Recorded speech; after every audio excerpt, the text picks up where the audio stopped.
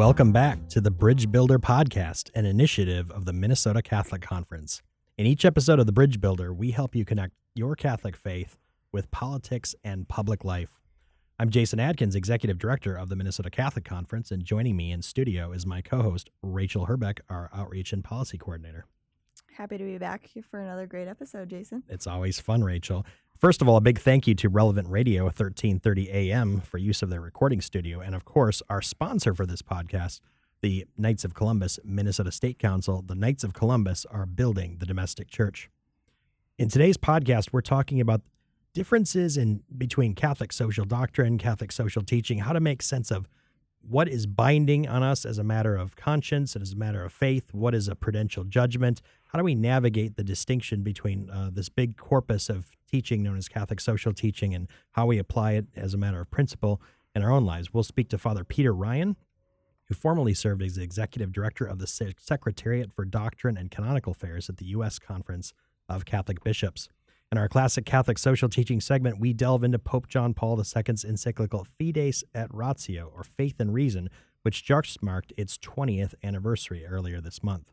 Rachel, tell our listeners a little bit about what they can expect in the Bridge Builder segment.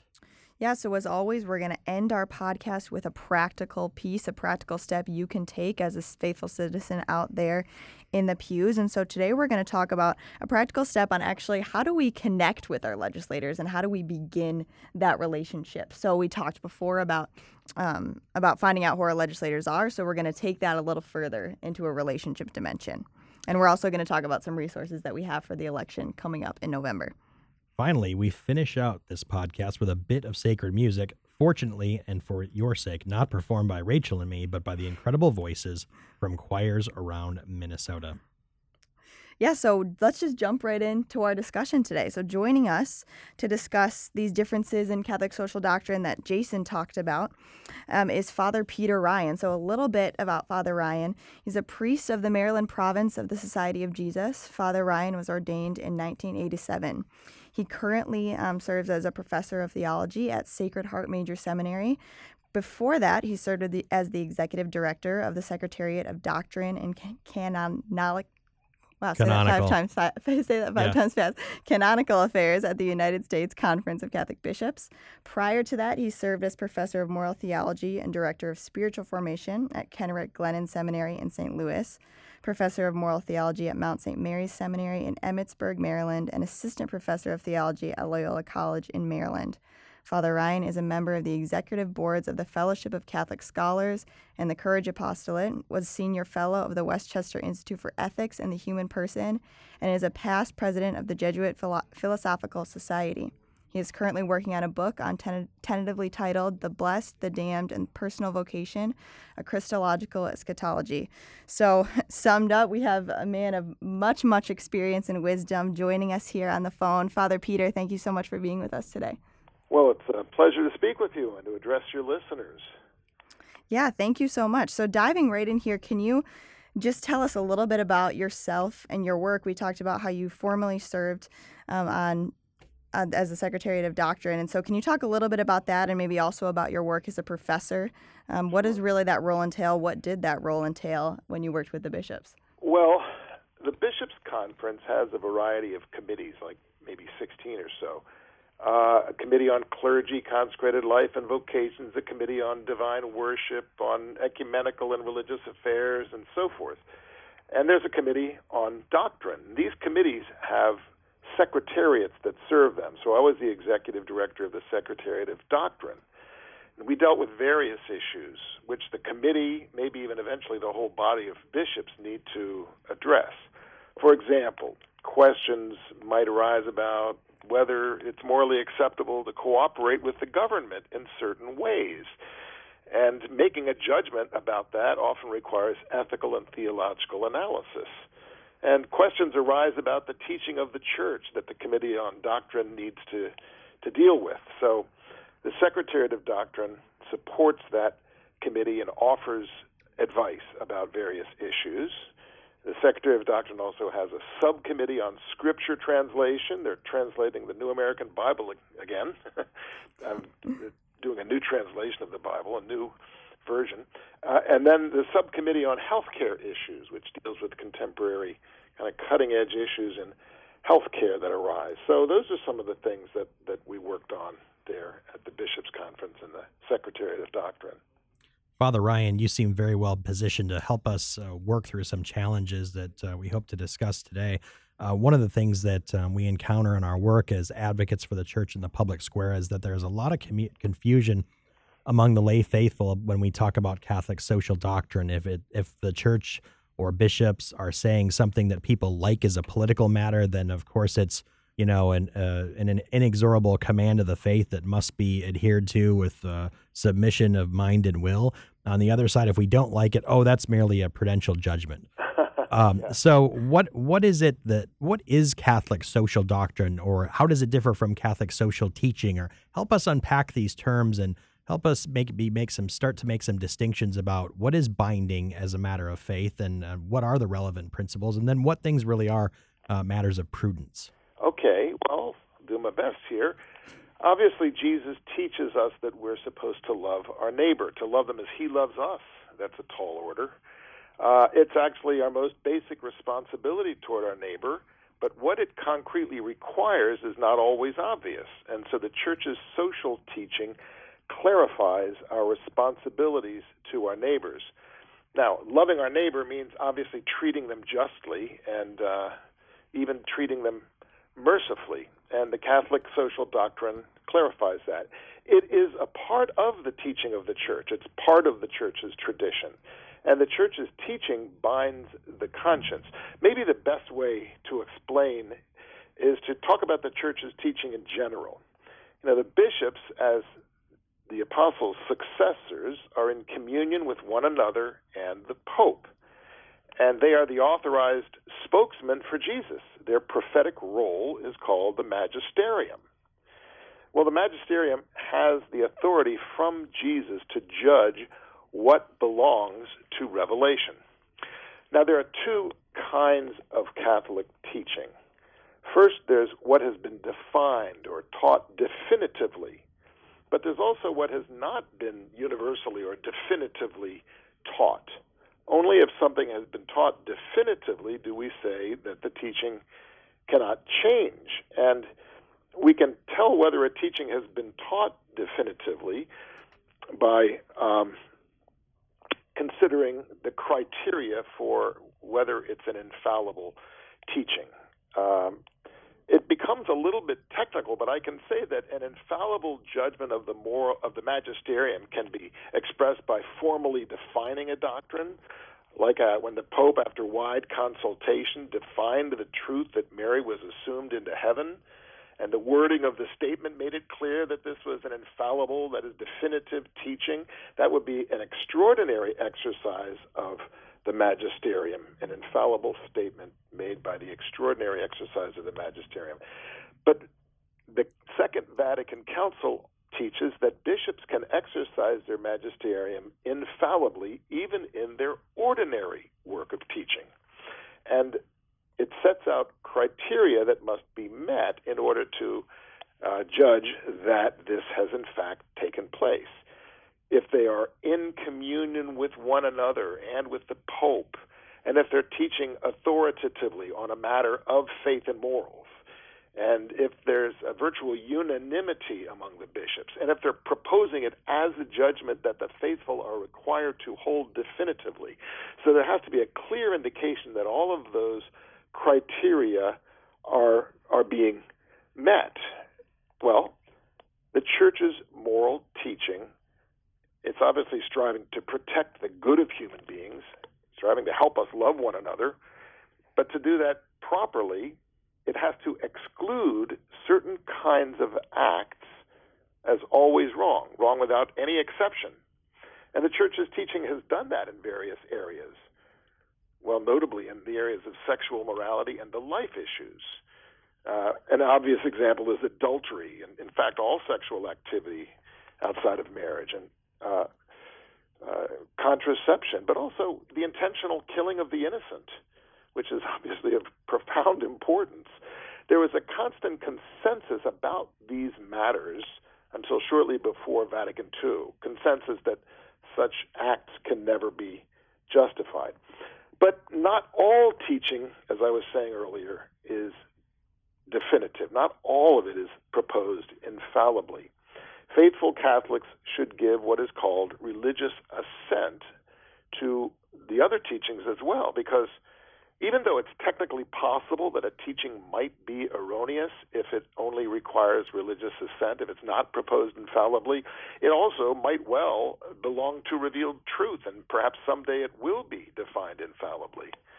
So religious assent basically means I accept this teaching because the authentic teachers of the faith have proposed it, and there's good reason to trust them even when they don't propose it infallibly. So with that as a kind of background, I think we can begin to understand the social teaching of the Church. As I explained, we're morally obliged, and the Church teaches that we must, as Jesus does himself, love our neighbors as he loves us. That's really the foundation of the Church's social teaching, but the question remains as to what that requires concretely. Well, we know it's pretty obvious we're not loving our neighbor if we're intentionally killing our neighbor or even intentionally harming them in any way. In fact, if we're doing anything intrinsically wrong against our neighbor in our interactions with our neighbor, we're not loving our neighbor. But issues of social justice are not often about acts that are intrinsically wrong. They tend, they're about the concrete requirements of love and justice and mercy, and it's often not easy to figure out exactly what love, justice, and mercy require concretely. The issues are often very complex. I could talk about immigration, if you like, as an example. Well, Father Ryan, I was going to jump right in with immigration. For example, the Compendium of the Social Doctrine of the Church says a number of things about immigration and migration issues generally, and I think especially for our listeners, that would be a perfect topic to dive into, precisely because it's such an issue of conflict and discussion and debate among Catholics. Oh, well, sure. Yeah, so the question arises, what should the immigration policy of the United States be? It's not something that can be answered in a soundbite. I mean, we can make certain general statements. Obviously, we should try to welcome people who are in need. The Church teaches that we should, and that countries have this responsibility. This will include welcoming people fleeing persecution and even people who can't find work in their own countries and are looking for opportunities. But we can't conclude from this that we should have a policy of open borders. In fact, as Pope Francis responded when asked whether borders can be controlled, he said, yes, each country has a right to control its borders, who enters and who leaves, and countries that are in danger of terrorism or the like have more right to control them. So he's kind of recognizing that certain responsibilities need to be balanced. In his final book, Memory and Identity, although it wasn't an official act of the magisterium, it was Pope John Paul II's reflection on these matters. He said, the term nation designates a community based in a given territory and distinguished by its culture. Catholic social doctrine holds that the family and the nation are both natural societies, not the product of mere convention, unquote. So he's really giving some basis for saying that countries have the right even the responsibility to protect their own identity, and this means they have the right to secure their borders. But it's important not to rationalize. I think that's what often happens, as you were suggesting at the beginning of the show. People can try to interpret things in ways that go along with what they happen to want. Countries, despite the fact that they have the right and the responsibility to secure their borders, they also have the responsibility to do what they reasonably can to welcome people in need. The Catechism of the Catholic Church has an interesting quote in paragraph 2241. It says, the more prosperous nations are obliged, to the extent that they are able, to welcome the foreigner in search of the security and the means of livelihood which he cannot find in his country of origin, unquote. But, notice that little phrase, to the extent that they are able. what does that mean concretely? The church's teaching doesn't try to settle that. It's basically saying you need to take into consideration both sides and try to avoid rationalizing and make the best judgment you can about how you can meet both the needs of the country to maintain its own identity and be secure and protected from terrorists, and at the same time that we're generously reaching out to others, not just to those who we think might be able to make some great, huge contribution to our country, but people that are genuinely in need, and offer them what we're able to offer them. Right. So it's this balancing act. So, Yes. So as we're talking about that, and especially this issue that we're diving into of immigration that's been so relevant, even just in the past year, really, Father, what statements from the church, whether it's from the bishops or from Pope Francis, surrounding, maybe this particular issue as we're talking about it, are conscience binding? Well, I think... and what is prudent? Yeah, often enough, I think statements are made that are not conscience binding, except in the most general ways that we need to be concerned about people who are in difficult circumstances in their home countries. So if, the general point is binding, that we should be concerned about immigrants, that we should try our best to welcome those we are able to welcome. And but as far as saying, well, this particular policy is morally required. I mean, bishops generally, they tend not to make absolutely specific statements about this policy being required, even if the most of what they say falls on the side of being concerned about the plight of immigrants. They tend to make general statements and focus on that need.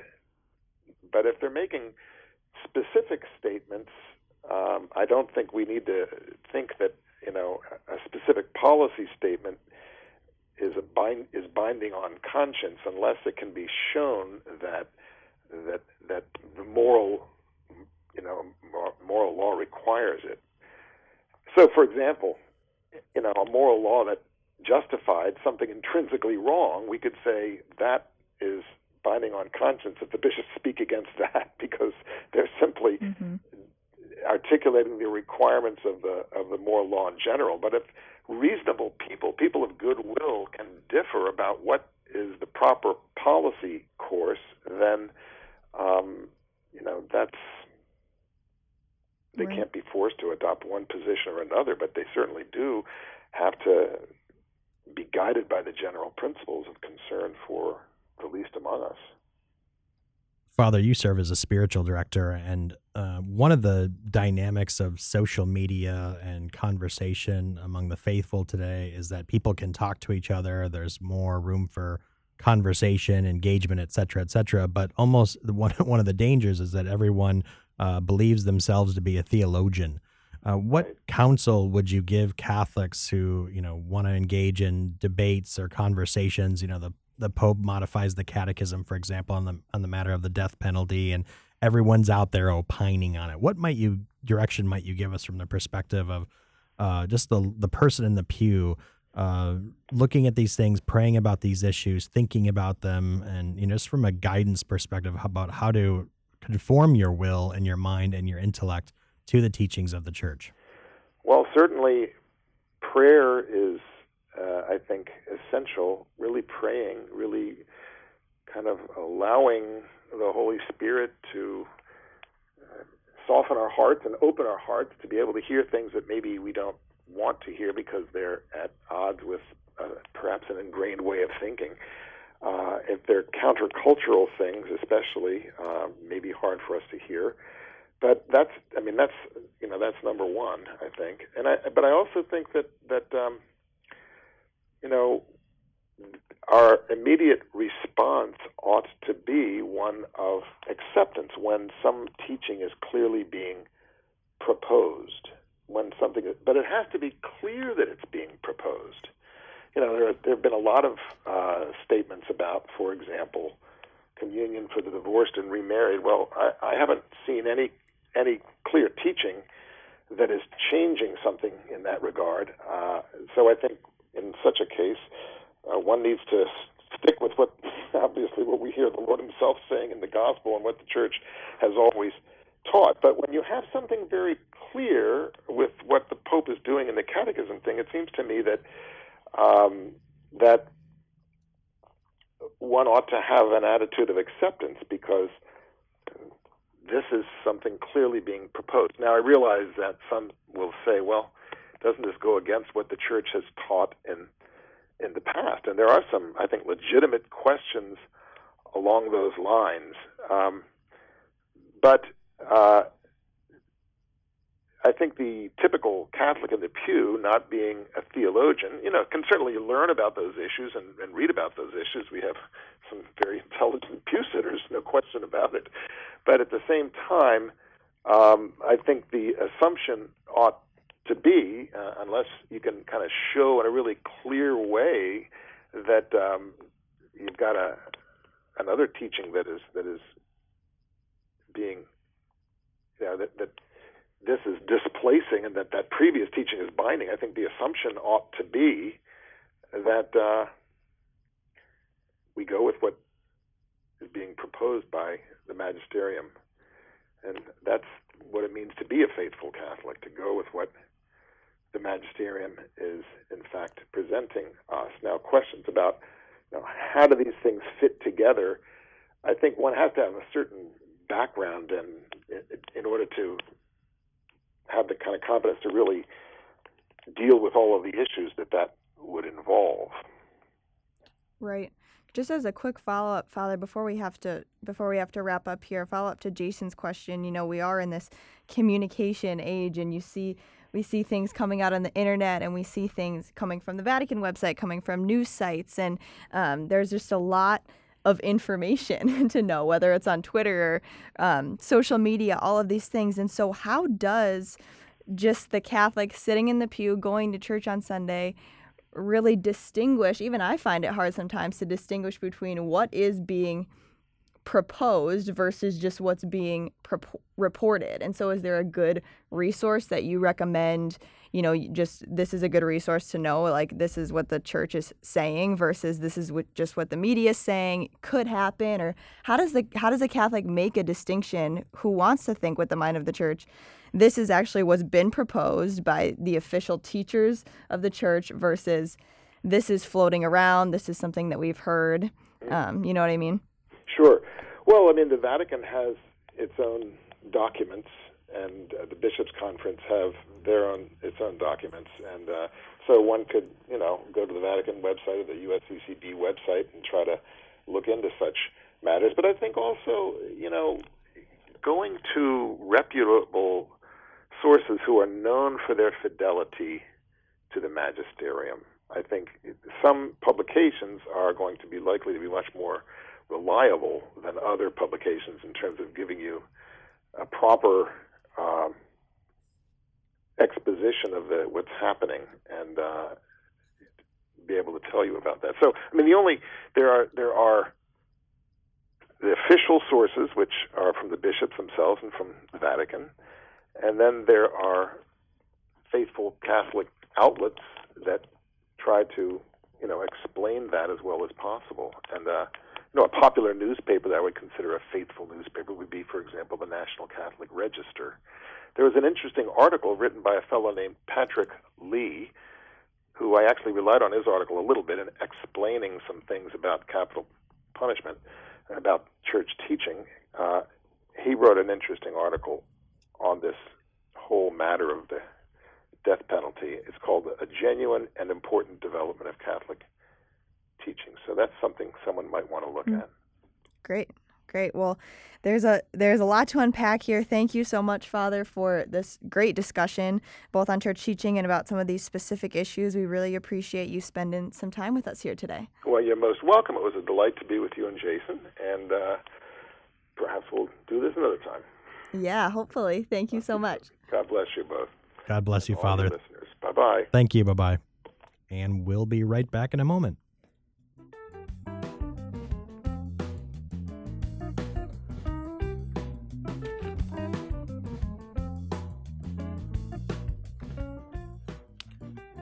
One of our segments in the Bridge Builder podcast is our commentary on classic Catholic social teaching. This year of 2018 has been one of anniversaries. And so during our segments, we've tried to profile documents and church teachings and encyclicals that are celebrating anniversaries this year. We've already looked at Humanae Vitae, which is celebrating its 50th anniversary. Living the Gospel of Life from the U.S. Conference of Catholic Bishops, which is celebrating its 20th anniversary. And today we will look at Fides et Ratio, an encyclical of John Paul II. The English title would be Faith and Reason, which is celebrating its 20th anniversary earlier this month. So really it's a year of anniversaries. And in our next podcast, we'll be looking at Veritatis Splendor, another encyclical of Pope John Paul II, which is celebrating its 25th anniversary. So an important year of anniversaries in papal encyclicals. But today we wanted to look at faith and reason, the way in which faith and reason complement and supplement each other. In his opening to the encyclical, Pope John Paul II said that faith and reason are like two wings on which the human spirit rises to the contemplation of truth. And God has placed in the human heart the desire to know the truth, in a word, to know himself, so that by knowing and loving God, men and women can come to the fullness of the truth about themselves. So, ironically, a faith-based institution, Rachel, has become one of the preeminent defenders of reason. And by reason, not that humans are rational creatures that everyone admits and can think, but that actually we can know the nature of things. We can know their essences, and that truth is not simply relative to our time, place, or historical condition. Mm-hmm. Yeah, and I think this is just really interesting in light of, you think of academia and some places where thought is considered to be excellent. Sometimes the school of thought is that religion and faith has to stamp out reason in order to be considered true, or that people of faith who believe in certain faith principles have to, kind of delete the reason part of their brain. But really what John Paul II tells us is you can't have one without the other. They enlighten each other and they bring each other to its fullness. Yeah, so much of the false either-or propositions that we face in our culture, one of them being that reason is an enemy of faith, what we might call fideism. So if you want to be a Christian person or a person of faith, you have to be suspicious of reason, suspicious of science, things like that. Or on the other side, if you want to be a rational person, if you want to be an enlightened person, one might say, then you have to put aside faith, which is considered to be inherently irrational. But Christ is logos, right? Christ is logos. He's the word. He is the ordering principle of creation. And in fact, as creator, the Trinitarian creation dynamic, God spoke the word and it was created. So there is an order and intelligibility to creation that we can know both by faith and by reason. Right. And, as I was reading through this and going a little bit further in what John Paul talks about in this relationship, as we've seen in a post-Christian society, God and people's views kind of, as Pope Benedict said, disappearing from their horizon, we've seen also people not pursuing truth and not pursuing reason as much. And JP2 addresses this, and this is one of the parts that I love, where he says people are not asking these questions anymore. Who am I? Where do I come from? Where am I going? That have always been fundamental human questions, but the separation of this relationship of faith and reason is kind of dying out this curious flame about the truth about ourselves as human beings. So the relevance of an encyclical like that, it's not merely a commentary on philosophy or something for academics, but it's the Holy Father trying to help us understand the path by which we come to know ourselves, and by knowing ourselves, also knowing God as well. Right, exactly. And in the church's role in this that he brings in, at a certain point he talks about that the church, as we're accompanying people on this journey, as we're accompanying people to find truth, because as you said at the beginning, everybody has a desire in their human heart to know what's true. The church and those in the church have a responsibility to proclaim the things that we know to be certain, to proclaim the truths that we hold. And so not just to stand on the sidelines and say, well, people will get there, but to really proclaim the truths that we know are true that we've been given by God. And that kind of unpacks the relationship, right, between faith and reason, is that those fundamental truths, the bigger picture of reality is not simply something that's the right and property of philosophers. Not everyone's a philosopher, so some people say, well, I can't know deeply or know more deeply because I'm not a philosopher. I can't. These things are above my pay grade. But no, the desire for truth is written on every human heart, and that's why we have revelation, right? So the way in which reason and revelation or faith complement each other is that revelation opens the door. It gives everyone, not just a privileged few, access to the most deepest truths that guide our existence, right? But yet but people want to know more. They want to go beyond. They want to go more deeply. They want to unpack this great logos, this great ordering of creation, which is why we have science, right? And that's what reason helps us do, right? And it's really beautiful how the plan and the providence of God has particularly unfolded in such a detailed way that Jesus, he came to reveal God the Father, right? This revelation that you're talking about, he came to reveal the glory of the Father on earth so that every human heart could know the truth and that could accept the truth about who God is. And then he uses all of creation and the gift of reason to enlighten and pair with that gift of faith, the very revelation of the glory of the Father, to bring us to our home in heaven. It's just, the relationship is beautiful. You see how detailed God is, and just the gifts he gives us to be able to unpack all this is really, really striking to me. And reason, really, Pope John Paul's words, is that bridge between believers and non-believers, right? That God-given reason that we have, even if someone has not embraced the gift of faith or has not received the gift of faith, there's the way in which the world is ordered, the fact that it is intelligible, is a place of common ground between believers and non-believers. Here we can think of the great medieval debates and conversations that went on between, not on a personal level, but people like St. Thomas Aquinas, the great Islamic philosophers of Averroes and Avicenna, Moses Maimonides, the emerging scientists, et cetera, during that time. So reason really can be a bridge between people of faith, at least Christians, and then people of other faiths or no faith at all. Right.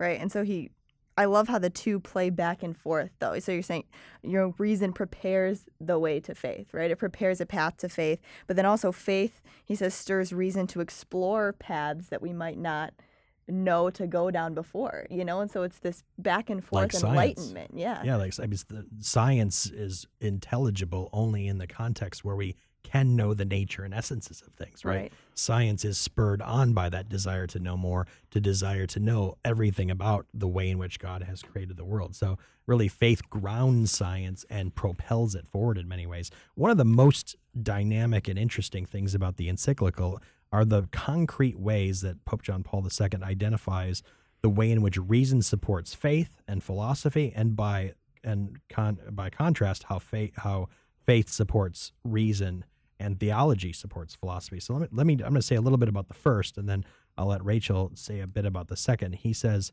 reason prepares the way of faith. St. Justin and the Apologists use philosophy as a preamble of the faith. The second way is that reason can show that there is a God and can demonstrate his primary attributes, such as his power and divinity. And I think this one's really important today, that one need not simply encounter God through revelation, but God can be known in his attributes philosophically.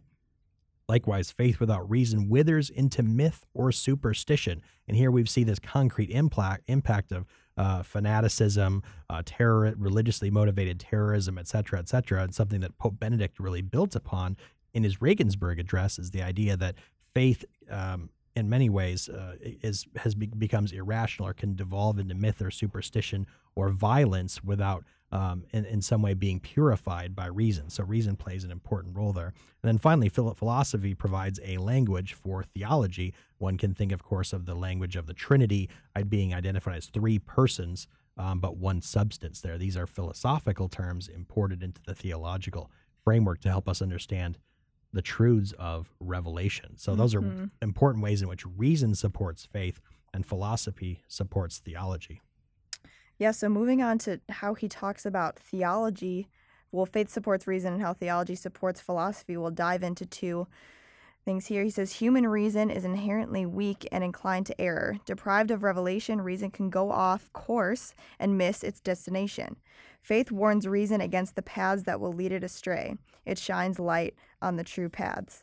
And so I think we see this, because we're kind of in an era where information is king. We have all these new scientific discoveries or even artificial intelligence, these different things. And we can kind of come to see our human reason can dominate and can gain power and can gain respect and all these things. And we know best. And so really what faith does is it enlightens that and makes sure that we stay on a path that's both not prideful but also not erroneous, because only God knows what's true and what's right. And so I think that's really interesting. And then also keeping people, I think, goes along with that in pursuit of truth for the right reasons. Because I think sometimes nowadays, too, we see people on pursuit of truth and on a question asking, journey for the sake of asking questions and for the sake of being skeptics, and so I think faith can really keep us on that path. And then one more thing that he says that I think is interesting.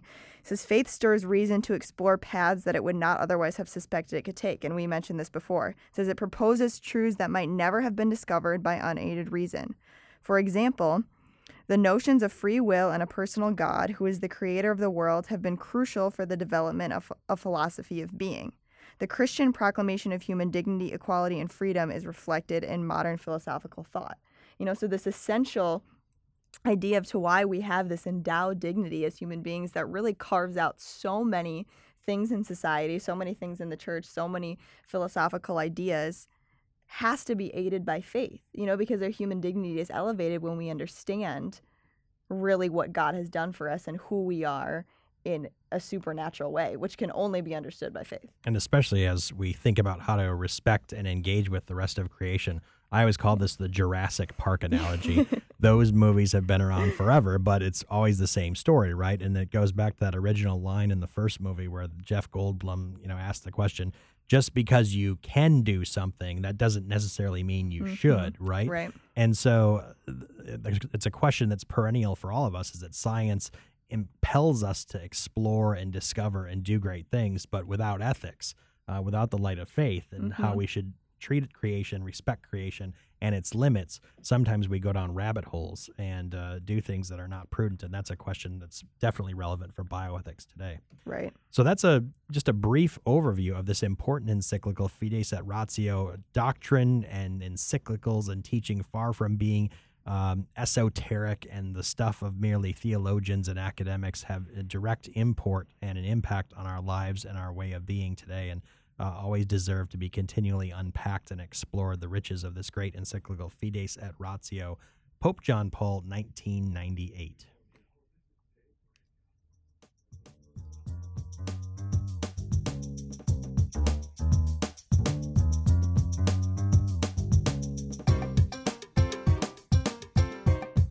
So in every podcast, we try not to leave the discussion at the level of theory, but also bring it into practice. How do we bring our faith into the public arena? And to lead us in that discussion, Rachel Herbeck always provides us with a helpful tip. Something today that really builds on what we talked about in a prior podcast about engaging with and relating to legislators. Yeah, so we've heard a lot in this podcast, a lot to unpack, a lot to pray on, but I want to give a practical thing, as Jason said, that builds on something that we talked about in our first podcast, was to find out who your legislators are. We talked about getting involved by finding out who they are, and this is just a next practical step of that. And so I would encourage everyone listening to not only find out who they are and what their contact information is, but use that contact information to go and introduce yourselves to your legislators. And this doesn't have to be a long script. It can be extremely straightforward. They want to know who you are. They want to know who they're representing in their district. So you can, as simple as call their office number and introduce yourself. Say, I'm so-and-so, this is where I live, I'm a Catholic, this is my parish, this is what I do for work, and maybe you have a specific issue that you're concerned about off the top of your head, and express that to them. Just very simple and relational, the first step in building an important relationship with your legislator. That's right, and they expect you to ask things of them, right? They expect you to come to them with an issue, and that's why they serve. That's why they serve, because they want to represent their constituents. They want to make a positive impact in their communities and across our state.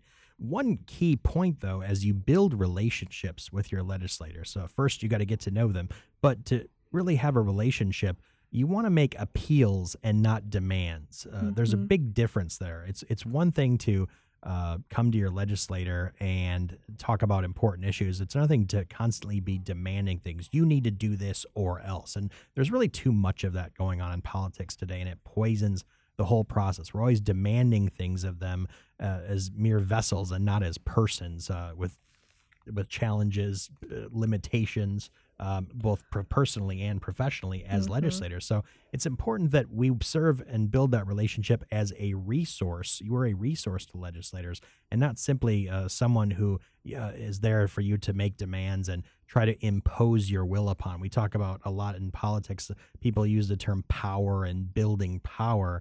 But politics is as the church says, it's one of the highest forms of charity because it's an act of service, and we need to be resources and not just constantly making demands of people. Right. Exactly. And we want to get things done, but ultimately we're Catholic, and so we want to really treat this as a form of charity, right? And so that means being a resource and being friends with your legislator, building these bridges, like the podcast says. They are good people, almost to the person down at the Capitol. That's our experience, and they want to do good. And it's what you say to them is going to be embraced more readily if it's done with charity and with knowledge and respect, and not simply another demand and not simply another person Mm-hmm. asking something of them. So Christians, when we do politics, it's not just what we say. That's certainly important. Principles consistent with justice and charity, but also how we engage the public arena. So building a relationship is one way in which we build civic friendship, where we make appeals and not just demands. Absolutely. And just another reminder as we wrap up this practical segment, we've mentioned it in our other podcasts before, but we are in an election season. And so the Minnesota Catholic Conference, we have some important election resources to help guide you, to help inform your prudential judgments. And so you can find those at mncatholic.org/election. And so that's another place to find some resources. And so feel free to log onto our website and take a look at those. Catch the next episode of our podcast on SoundCloud. Join us on Facebook at MN Catholic, on Twitter at MN Catholic Conf, that's CONF at the end, and check out our YouTube channel. Again, a big thank you to Relevant Radio 1330 AM Twin Cities and our sponsor, the Minnesota Knights of Columbus, Minnesota State Council. The Knights of Columbus are building the domestic church and serving our communities. Thank you for listening today, and make sure you share this podcast with all of your friends and family. Finally, what better way to end our podcast of great conversation than with great sacred music? Here is the Gregorian Chant Schola of St. John's Abbey and University performing Tu Puer, You, O Child, a Gregorian chant that recalls the Gospel of Luke, chapter 1, verse 76, the verse which St. John the Baptist speaks of St. John the Baptist preparing the way for Christ. The church celebrates John the Baptist's martyrdom coming up on Wednesday, August 29th. Thanks again for listening. God bless you.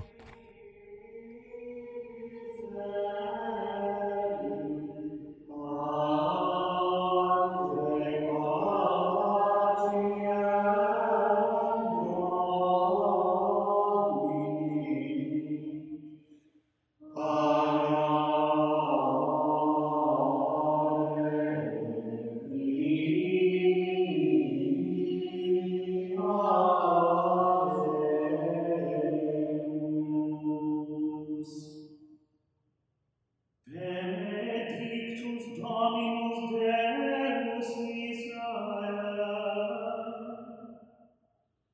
qui visitavit et fecit redemptionem plebis suae.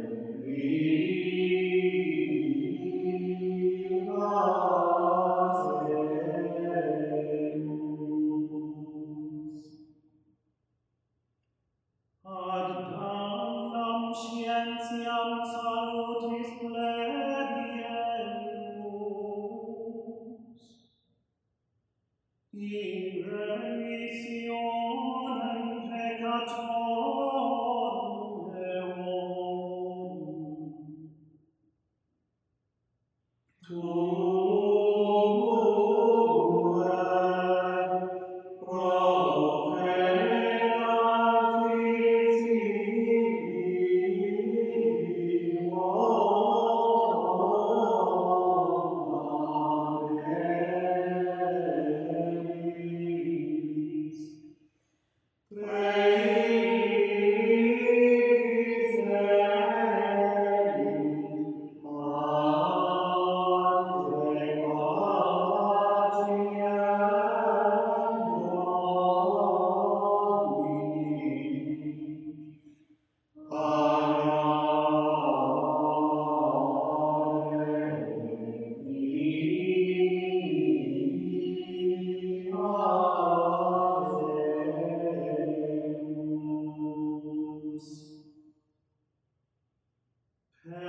viscera misericordia Dei nostri,